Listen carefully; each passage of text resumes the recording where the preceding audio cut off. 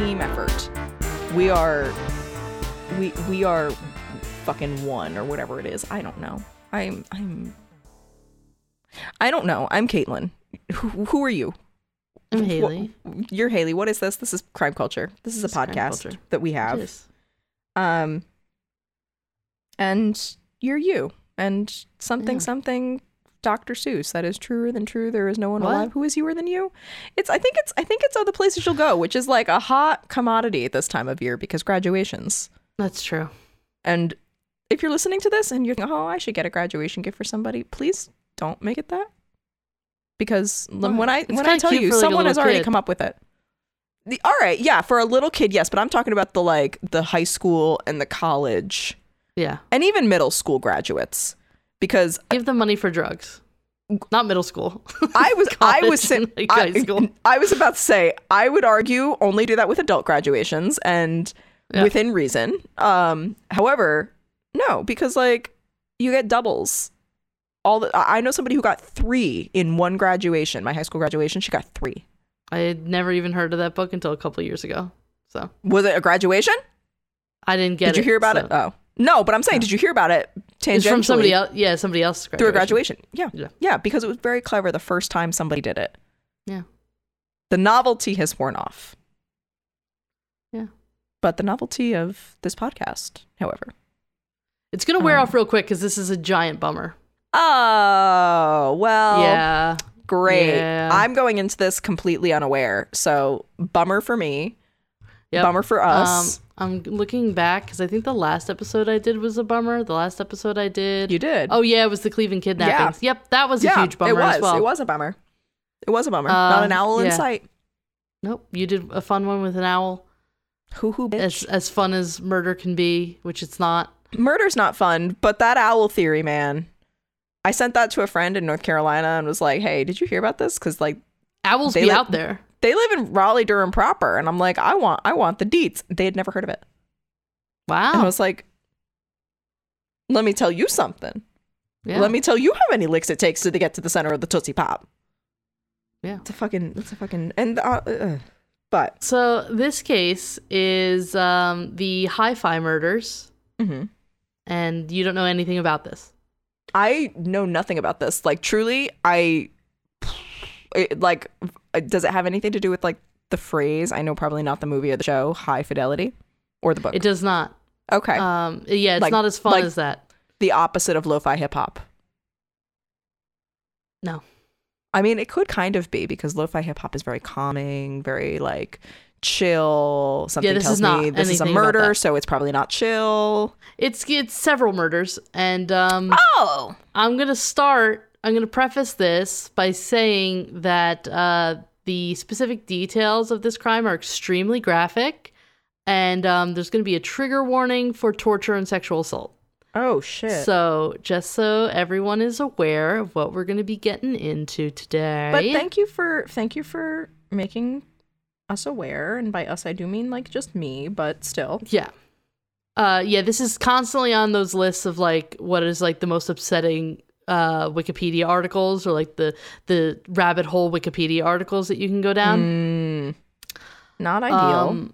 Yeah, not great. It's not a super long one, so hopefully we'll get out of here real quick. Not a super long one. It's just a super bummer. Yeah, it is. So where this crime took place is the Hi-Fi shop in Ogden, Utah, which is a little bit north of Salt Lake City. And this is an audio store. Think like Radio Shack, but like better. Okay. And it had some really expensive equipment inside. Stephen Dirks, the mayor of Ogden at the time, said, quote, "The Hi-Fi shop was right downtown on Washington Boulevard. They sold upper-end stereophonic equipment, and they had a listening room. People would come, interact, gather. It was a safe community place." Yeah, that sounds like a great place to, like, be able to go to. I think today, I'll get into it a little bit later, but I think today it's a restaurant. Okay. I don't know. TBD once we get towards the end of the episode. Okay. So, getting into the crime of it all. On the evening of April 22nd, 1974, shortly before closing time, 6 men in 2 vans approached the Hi-Fi shop intending to rob the place. 2 men stayed in the getaway cars as drivers, while the other 4, led by 21-year-old Dale Shelby Pierre, entered the shop with handguns.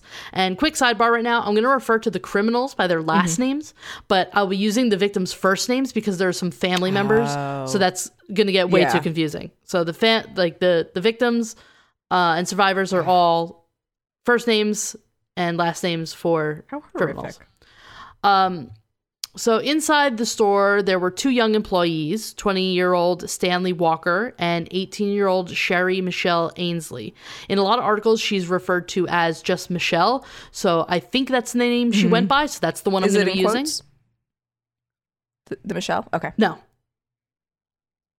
So Michelle had only started working at the hi-fi shop the week before. Oh my God. She was a beautiful, smart girl who had just gotten engaged, and her wedding was going to be set for later that summer. Yeah. The men grabbed Stanley and Michelle and tied them up in the basement as they began to rob the store. Meanwhile, 16-year-old Byron Courtney Naisbitt, who went by Courtney, stopped at the photo shop in downtown Ogden to pick up some pictures that he had developed. He had parked in the neighboring hi-fi shop lot and poked his head in to thank his friend Stanley for letting him park there when he was grabbed by Pierre and another assailant, 19-year-old William Andrews, and he was also tied up in the basement with Michelle and Stanley. As the night dragged on, Stanley's father, Orrin Walker, was getting nervous that his son still wasn't home from work. This is Stanley's father, like I said. He had a bad feeling in his gut, so he went down to the hi-fi shop to see what was going on. At the same time, Courtney's mother, Carol Peterson Naisbitt, was also concerned that her son was not home yet from his quick errand, so she went to go find him. When both adults arrived at the hi-fi shop, they were also taken hostage and tied in the basement with the other 3 victims. And this is where the nightmare really begins, because while 2 of the men stayed upstairs in the shop to continue with the robbery and loading all of the equipment into the trucks, Pierre and Andrews remained in the basement with the hostages. Pierre instructed Andrews to go back to the van and retrieve a bottle in a brown bag. Pierre forced Orrin to make the hostages drink the liquid, which he claimed was a combination of vodka and sleeping pills, but was actually Drano. So I'll get back to the story in just a second, but I wanted to take a minute to talk about the effects of drinking Drano because it sounds like one of the most unpleasant things in the entire world. And this specific torture device is going to make more sense later. So according to an article published on Mount Sinai's website, symptoms of drinking drain cleaner include severe abdominal pain, difficulty breathing due to throat swelling, burns of the mouth and throat, rapid drop in blood pressure, severe tissue damage, diarrhea, and bloody vomit, just to name a few. The list kind of goes on from there. There are also extremely severe long-term effects of drinking drain cleaner, which can be worsened if the person does not receive immediate medical attention. I guess. I don't know if you can hear the whoop whoops. Yeah, it sounds like it. I hear the whoop whoops. The outlook on the website says, quote, swallowing this type of poison can have severe effects on many parts of the body. Damage to the esophagus and stomach continue to occur for several weeks after the sodium hydroxide was swallowed. Death may occur up to several months later from additional complications. Holes or perforations in the esophagus and stomach may cause serious infections in the inside spaces of the chest and abdomen, which may lead to death. Surgery may be needed if the chemical has perforated the esophagus, stomach, or intestine, end quote. So this is highly, highly dangerous to be happening. And these guys force them to drink cups full. So it is safe to say that these people were in immense pain.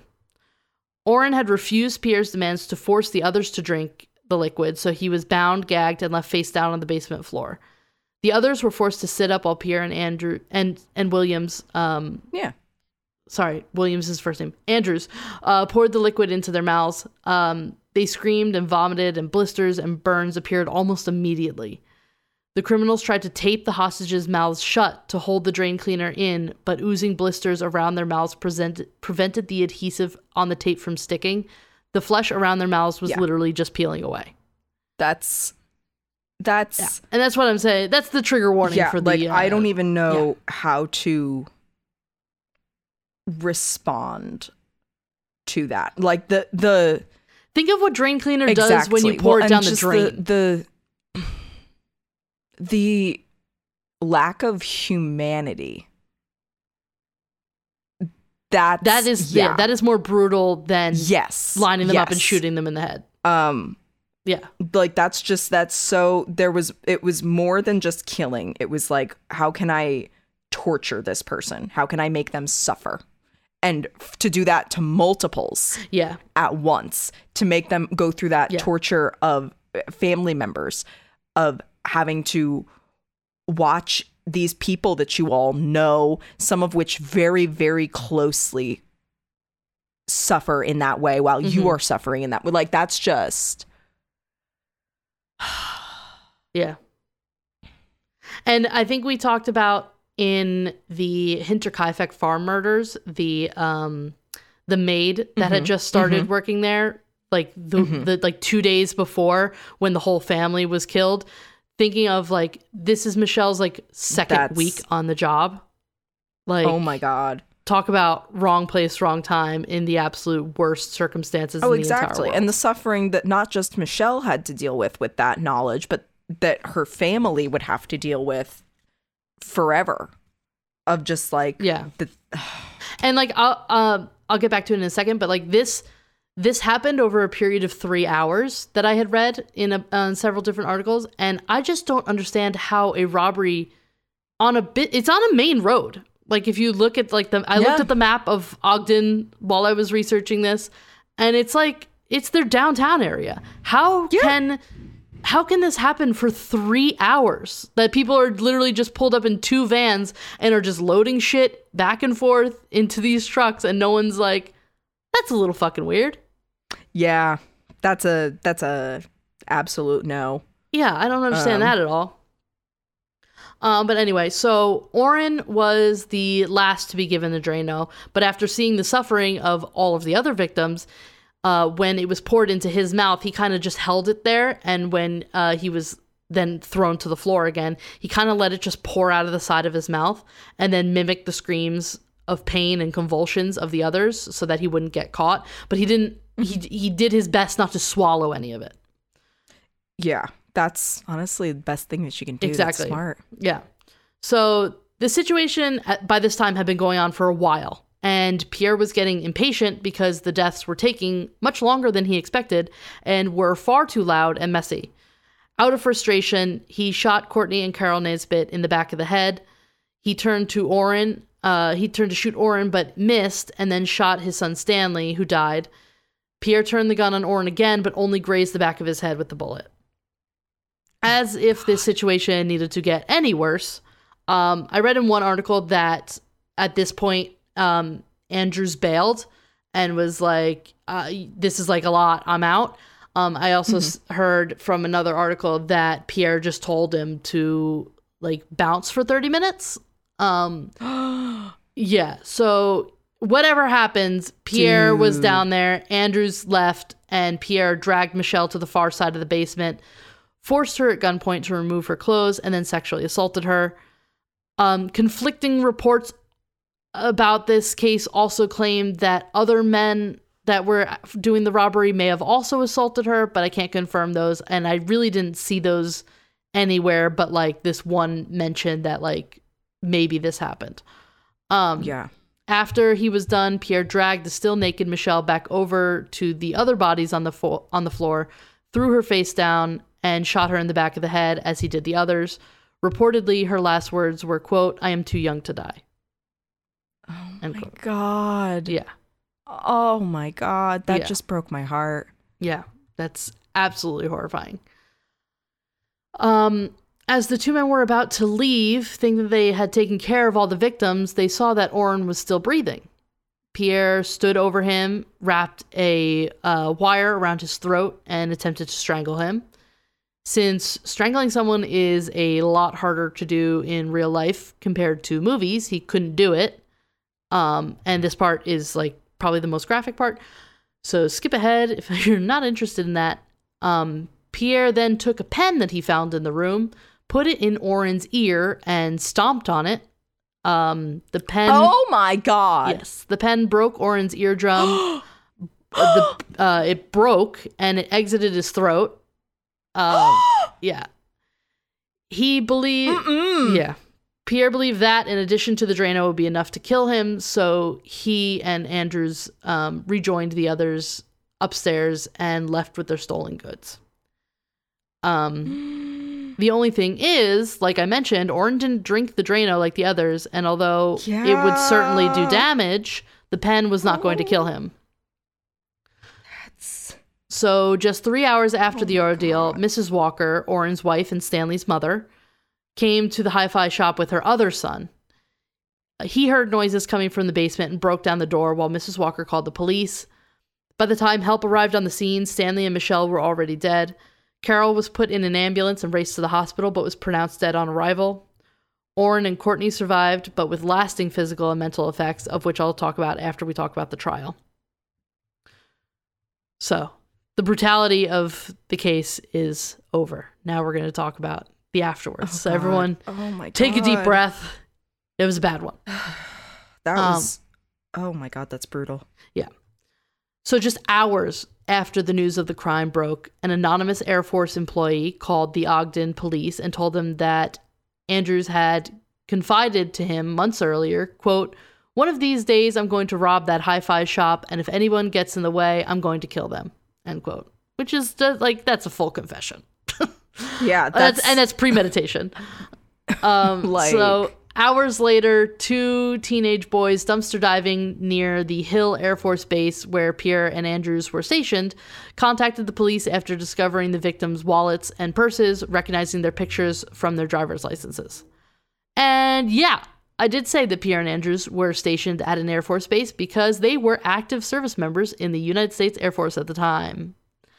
I want to say that all 6 of the men involved were Air Force members, but I'm not entirely sure because the only ones that are really ever talked about in this case are Pierre Andrews and another man named Keith Roberts. And they were the only ones put on trial for the attack. So I have no information on any of the other people. But Pierre, a little bit about him. He was born and raised in Trinidad and Tobago and moved to Brooklyn, New York at the age of 17. In May 1973, he entered the active service with the United States Air Force, and in September of that year was transferred to Hill Air Force Base as a helicopter mechanic. Almost on arrival, he became the prime suspect on the October 5th, 1973 murder of Edward Jefferson, an Air Force sergeant at Hill Air Force Base, although police lacked enough evidence to file charges. At the time of the hi-fi murders, Pierre was out on bail for car theft from a Salt Lake City car dealer. So he was already, like, not a great dude before all this happened. Yeah, though, I mean, that, like, lifting cars is a bit, like, that's an extreme jump. You know what I'm trying to say? Yeah, that's an escalation beyond. Yes, more than most people, more than expected. Yeah. So the detective who went to investigate at the Air Force Base believed that the killers might be in the crowd. So while he was talking with everyone, he kind of put on a show for everybody there. He spoke very dramatically as he waved each piece of evidence in the air with tongs as he removed it from the dumpster. And later, he noted that most of the service personnel who were gathered around the dumpster stood still and watched in relative silence, with the exception of 2 men, later identified as Pierre and Andrews, who paced around the crowd, speaking loudly and making frantic gestures with their hands, otherwise just acting extremely guilty. Like, yeah. If these 2 stick out like sore thumbs, like, all right. Though honestly, better for it. Yeah, better for it, because you know what? All the easier to catch these fucking monsters. Like, this is... Yeah, so the detective later received an award from the Utah branch of the Justice Department for his use of proactive techniques. I don't know if it was that proactive, but they were caught. So whatever it takes to get somebody caught, I guess. Go for it. Like, So based on the 2 men's reactions to the evidence being removed from the trash bin and the officer's implication of Andrews, Pierre, and Roberts. Roberts was also arrested at that time. A search warrant was then issued for their barracks. Police found flyers for the hi-fi shop and a rental contract for a unit at a public storage facility. Following the issuance of another search warrant, stereo equipment was taken from the hi-fi shop, later identified via serial numbers, was recovered from the storage unit. Also recovered was the half-empty bottle of Drano.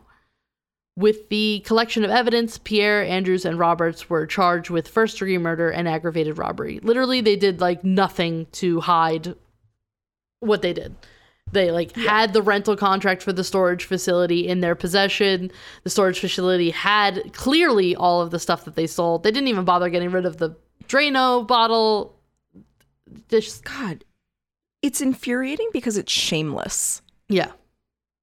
Like, they weren't even smart enough to, like, go weeks or months without being caught. Like, they were just fucking idiots from the jump.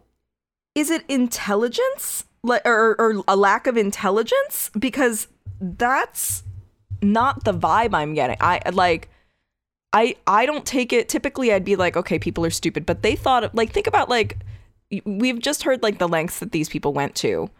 Like, it's like they wanted to get caught. It's like they wanted to be known for this, which we have seen in some cases, but this is just like I don't think it's like the other ones where it's just pure stupidity to me. Yeah.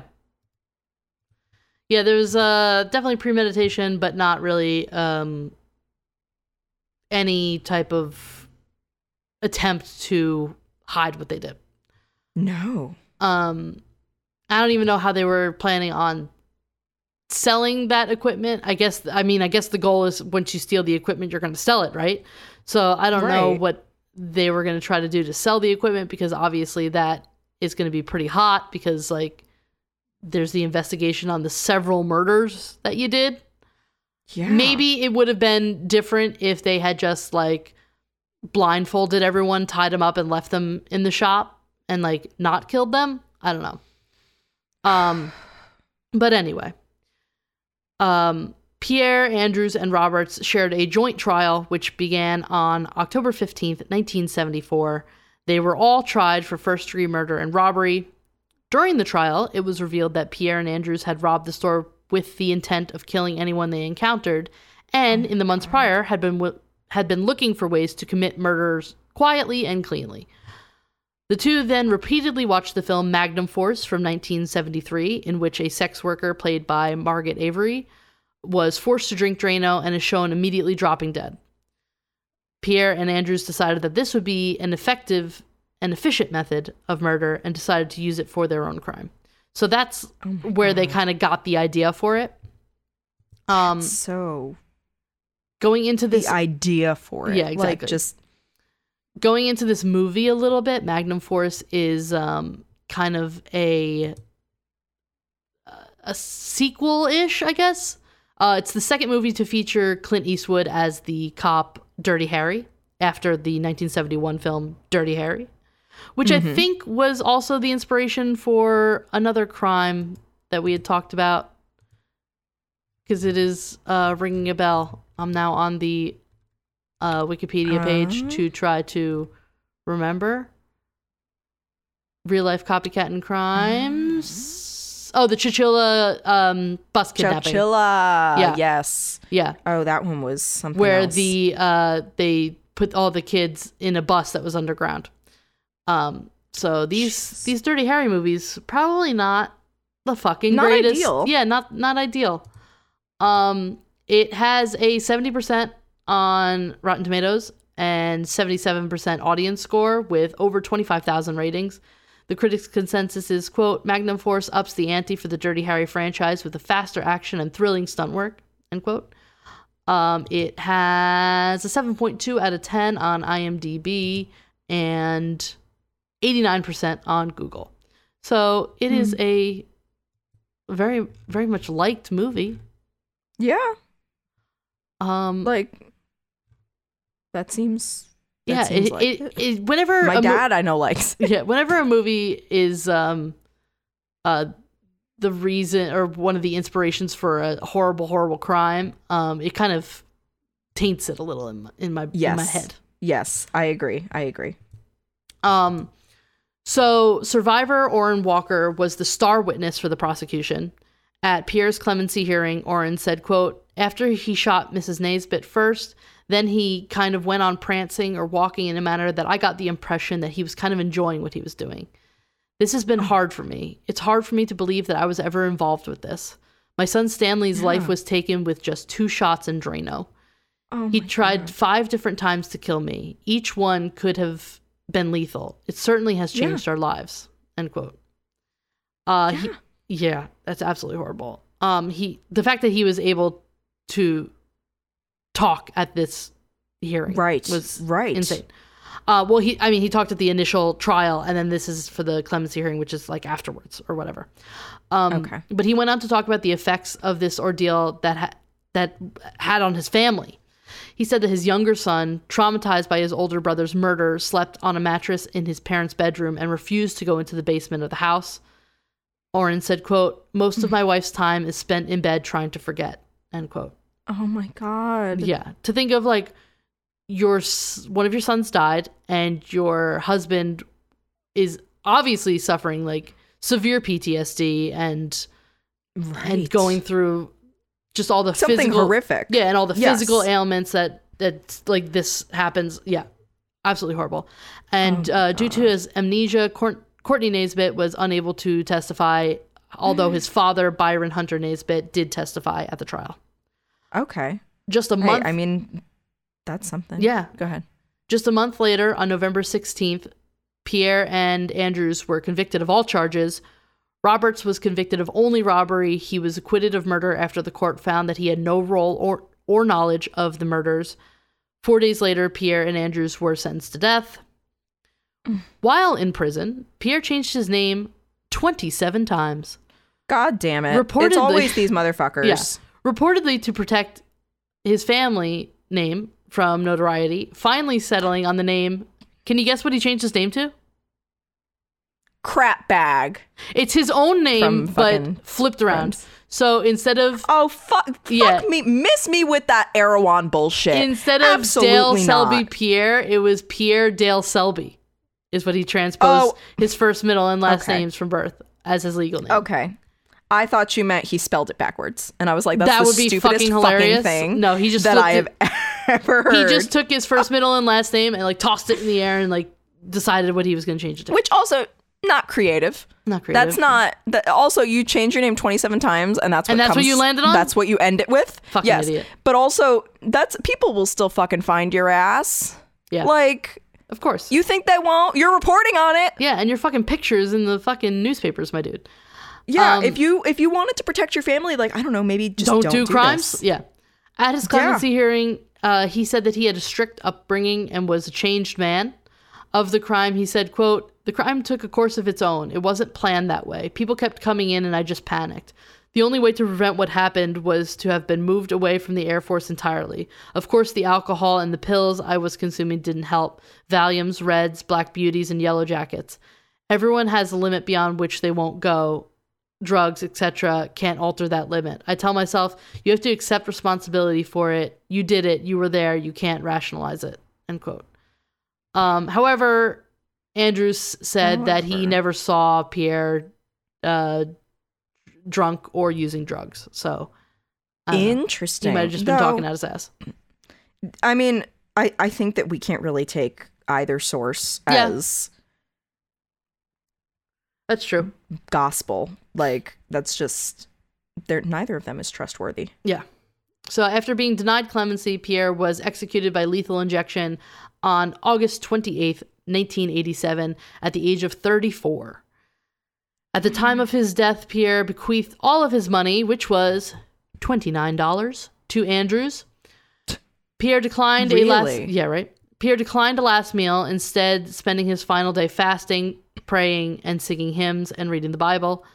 His last words were, quote, thank you, I'm just going to say my prayers, end quote. The Deseret News reports that Pierre said to no one in particular moments before his execution, quote, I'll be glad when this is over, end quote. At Andrews's clemency hearing, his lawyers pointed to his age at the time of the crime, which was 19, and argued that he was on drugs at the time. They also said that he was a changed man, but Andrews's prison records show repeat violations for setting fires, concealing makeshift weapons, possessing drugs and alcohol, planning escapes, and assaulting guards during his time in jail. So, Was he really that changed? No. Well, I mean, yeah. I say that was a rhetorical question, but you know what I mean. It's gross. Andrews was executed by lethal injection on July 30th, 1992, at the age of 37, after 18 years on death row. His last meal was a banana split, which he shared with his niece and sister. Andrews' last words were, quote, thank those who tried so hard to keep me alive. I hope they continue to fight for equal justice after I'm gone. Tell my family goodbye and I love them, end quote. Equal justice. Well, there was, I didn't write about it because I honestly don't know that it had much foothold, because there were some appeals. The NAACP and Amnesty International campaigned to commute Pierre and Andrews' death sentences, saying that they should be revoked because of racial bias. I'm just reading this from the Wikipedia article. Oh. They noted that the defendants were both black and the victims and jury were all white. According to Amnesty International, the sole black member of the jury pool was stricken by the prosecution during jury selection. However, it was revealed that the juror was dismissed because he was a law enforcement officer who personally knew, quote, just about everyone tied to the case, end quote. All right. But I can see both sides. That was not the right person for the jury, regardless. But I can see that is stacked. That's a stacked jury.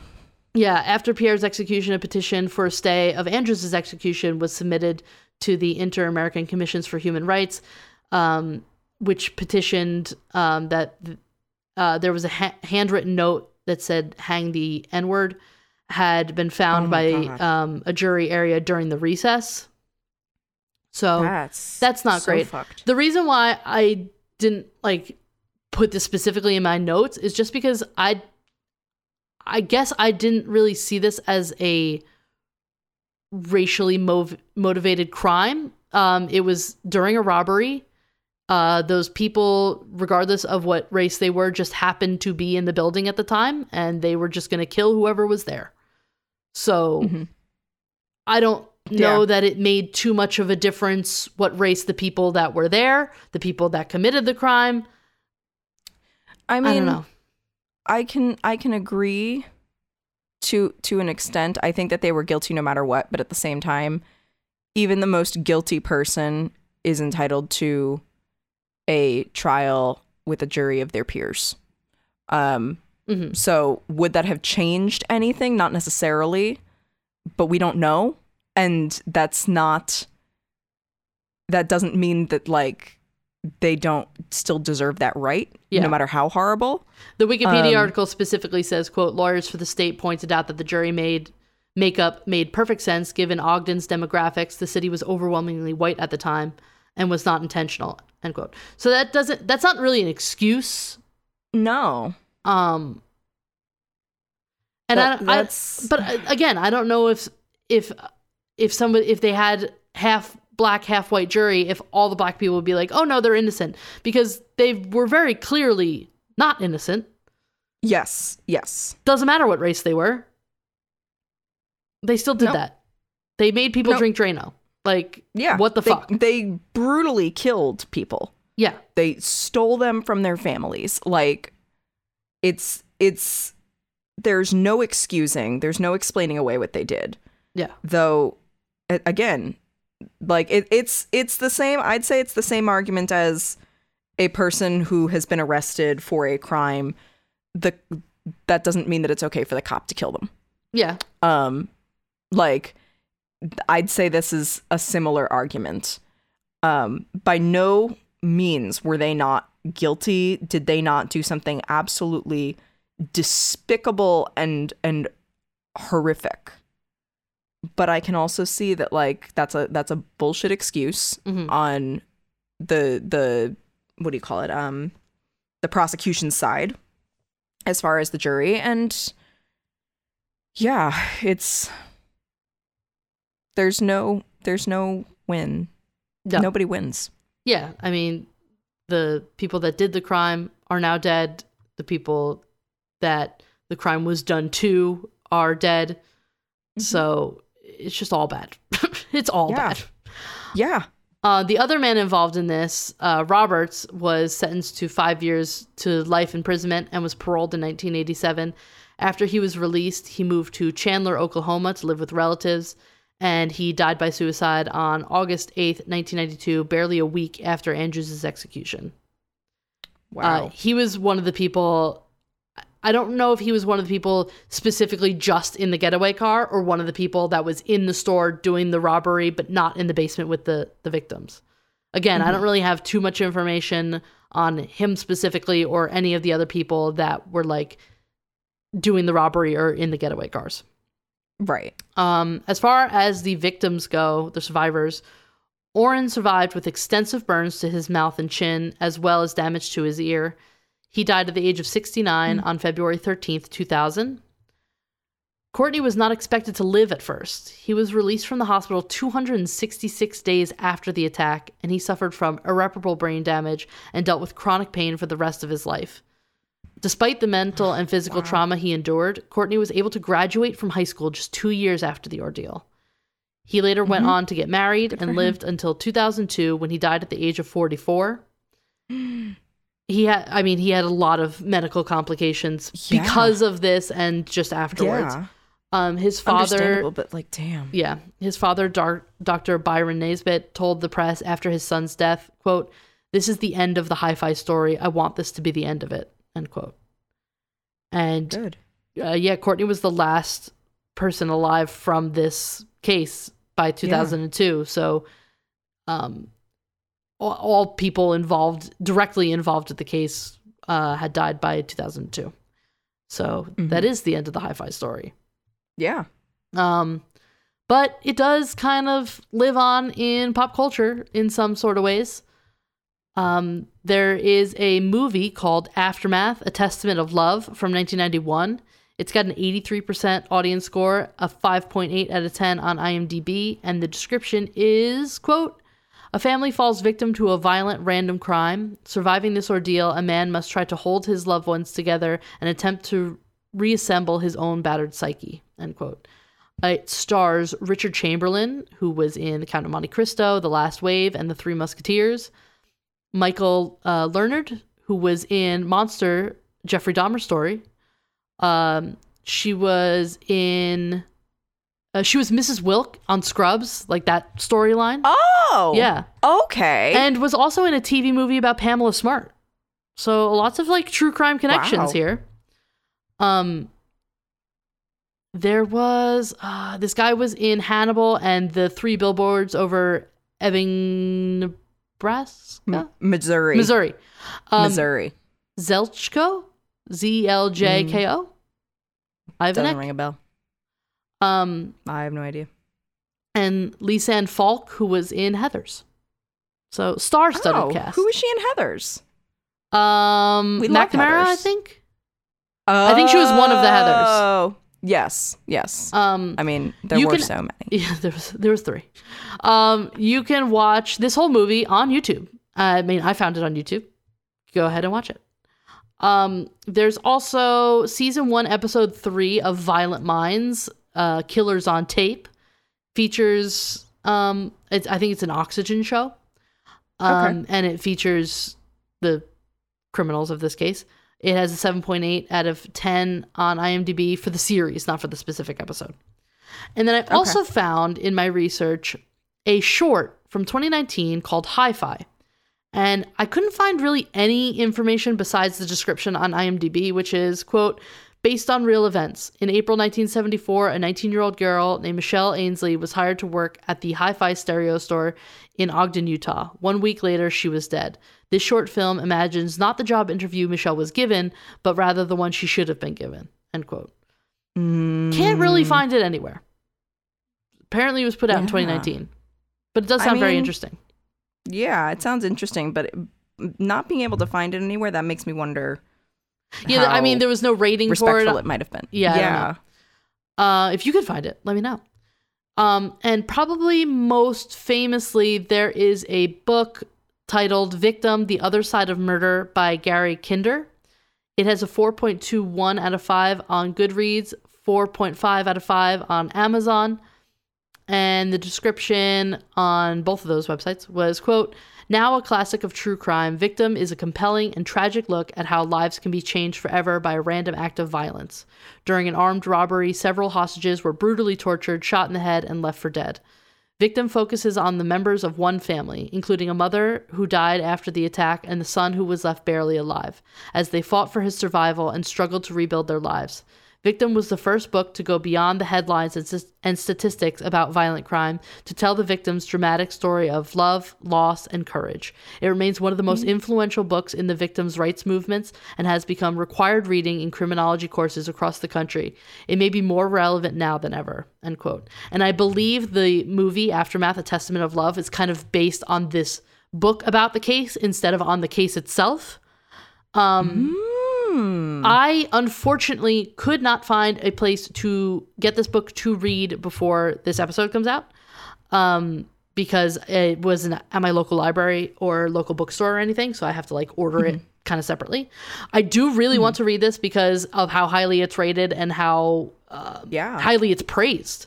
Yeah, it seems to be a very well received, and you know, we love a people will tell you if it's not done right. Yeah. You know what I mean? Yeah. And this case specifically, trainees at the FBI Academy in Quantico, Virginia are taught about this case. It was included as a sample case in the FBI's crime classification manual. And I think they're also like specifically the book Victim is like kind of required reading for the FBI. So, wow. That's honestly good. Like these types of things should be, but like that's not often the case. I think it's important because it is specifically about, it's not about like the gruesome nature of the crime. It's more specifically about the after effects and how these people kind of rebuilt their lives after going through something like this. So I think that makes it more important than kind of just like shock reading, whatever. I am looking up now because I said I would. What is at the site of the Hi-Fi Shop now? And it looks like it is in between. Like the building itself has been knocked down, so like the address doesn't exist anymore, but it's in between a Five Guys and a restaurant that says it's permanently closed called Cooper's Ogden, which looked like a baseball themed restaurant.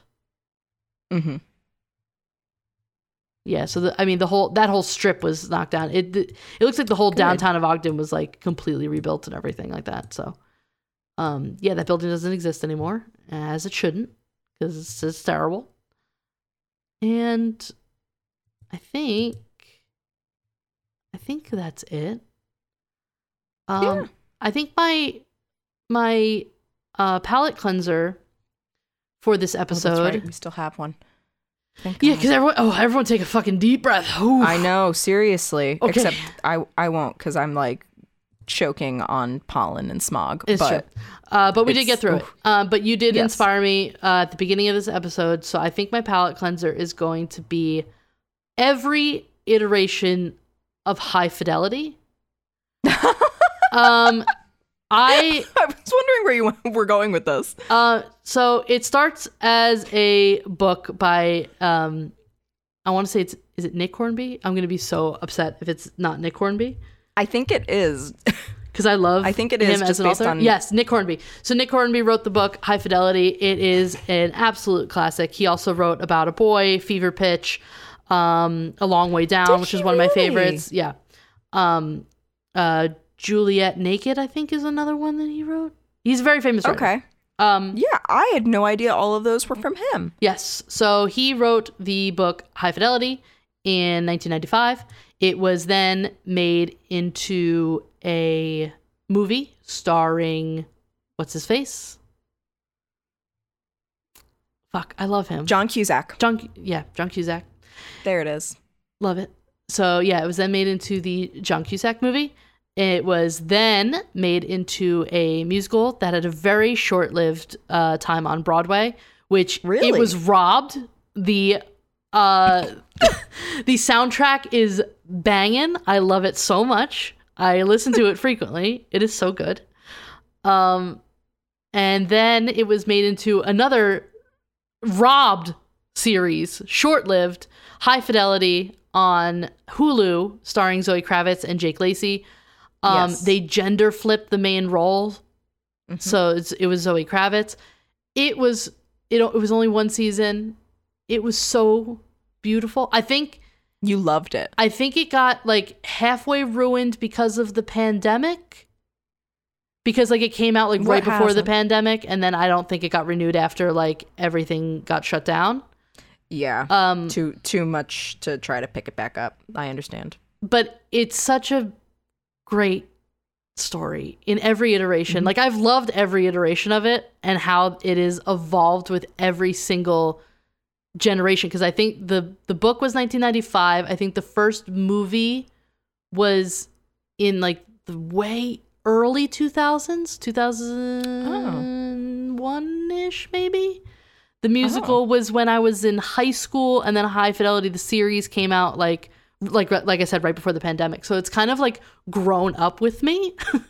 That yeah, like the book takes place in a sad guy in London. The movie takes place a sad guy in Chicago. The musical is in New York, I think, and then the TV show is also in New York, maybe. I think the TV show is in New York. It's a sad girl in New York. Yeah, sad girl in New York. I am literally just pulling all of this off the top of my dome, but every single iteration of High Fidelity you should look at. And this isn't like, I didn't pick this to be cute because it's called the Hi-Fi Murders. That's like totally disrespectful. You just reminded me of it when we were talking at the very beginning. Because before we started even recording, you asked like how it was spelled. So it's HI-FI, which is not how High Fidelity is the book, movie, TV show, musical is spelled. But that's why I got inspired. Not to be like a fucking douchebag about this terrible, terrible crime. Because honestly, I was like tearing up writing this and reading about it. So absolutely, it's a terrible story. But this is a palate cleanser to like bring you out of that. So yeah. So you have something to read, something to watch, and something to listen to. That's honestly, you're covering all the bases. I am covering all the bases. Thank you very much. And I'm sorry it's a little bit of a short one. I'm gearing up for like a really, really, really big one. Because if you look at our schedule, episode 300 is coming out. Are you telling me to look at our schedule, or okay? Because I'm like, they can't see the schedule. They can't see the schedule, but they do know that this is episode 297. Yeah, it's 297. You had it. So, episode 300 is coming up, and guess which bitch has episode 300 to research? So it's you. It's a me. So yeah, I'm working on that, and I'm really hoping it's going to be a really, really good one. So bear with me. I think it will. That this is a little bit of a shorter one. I know what this is, and I can tell you it's going to be a good one. Okay, good. I can tell the folks listening that it's going to be a good one. You're going to like it. Put like all of your wildest dreams. Wildest dreams. Haley's version. It is. That is the end of the episode. You can... Do you want to listen to this episode a day early? You can join our Patreon. Do you want to vote on an episode that you make us talk about something? You can do that on our Patreon. Force us. Haley is... If you want me to say your name at the end of the month, join our Patreon. I got an incensed message from Haley the other night being like, the Patreon poll, all of the episodes are for this one topic, and I don't know what it is because it's one that I chose. Yes. And I was like, it's okay, boo, I got you. Like, we'll make it through together. But goddamn, if she was not like, I don't know what this is. Yeah. So it's going to be a surprise to me as well. Yeah. Haley needs to join the Patreon so that she can get a say and vote against it. Search Crime Culture on Patreon or visit the links in our link tree, which is in the bios of any of our social media. We're on Facebook, Instagram, and Twitter. Give us a follow while you're there. Yeah, we're here. Give us a little likey. We post memes every once in a while. You can also social snag. You can also join our Discord, which as we were recording this, we had someone join the Discord. So yes, huzzah! Heyo. It's a fun little like chatty platform that you can join. We share good news with each other. We share photos of our pets, recommendations for stuff. We discuss cases. Once the episodes come out, I post little spoilers on Mondays. It's really fun. It's a small little community that we are really loving, and everyone in there is just the nicest people. So ask to join our Discord. Message us on any of our social medias. Instagram and Facebook are usually like the easiest ones because they're the most readily available. I can even answer you while I'm at work. So if you want an immediate answer, I don't have access to the Instagram right now, but Facebook. If you message me on Facebook, I can do that. And I think that's it. If you're anywhere, I mean, it's probably going to be not as bad by the time this episode comes out, but at the height, but while we're recording this episode, the air quality in both of our areas is really, really bad. God bless. Haley's is much worse. Yeah, it was orange today. Yeah. God bless every single person in the northeastern area of Canada, because I can only imagine if our air quality is this bad, what it's like by you. So everyone, be staying safe. Wear that mask when you go outside. Yeah, seriously, it is helpful for that. It's very helpful. Legitimately. Yes, wear the mask when you go outside. I was wearing it most of spring because of allergies, and it really does help. It seriously does. It really does. My eyes are still itchy, but I am definitely breathing easier than some of my coworkers who were not wearing masks today. Exactly. Whatever. Yeah, go ahead and do that. Stay safe, wear a mask, drink water. Make sure all your windows are closed. If you have pets, I mean, for you as well, but your little babies, make sure they are safe from breathing in these pollutants. And tinier lungs, tinier noses, tinier mouths. Be safe. And we love you. And we will see you next Tuesday. Bye. Bye.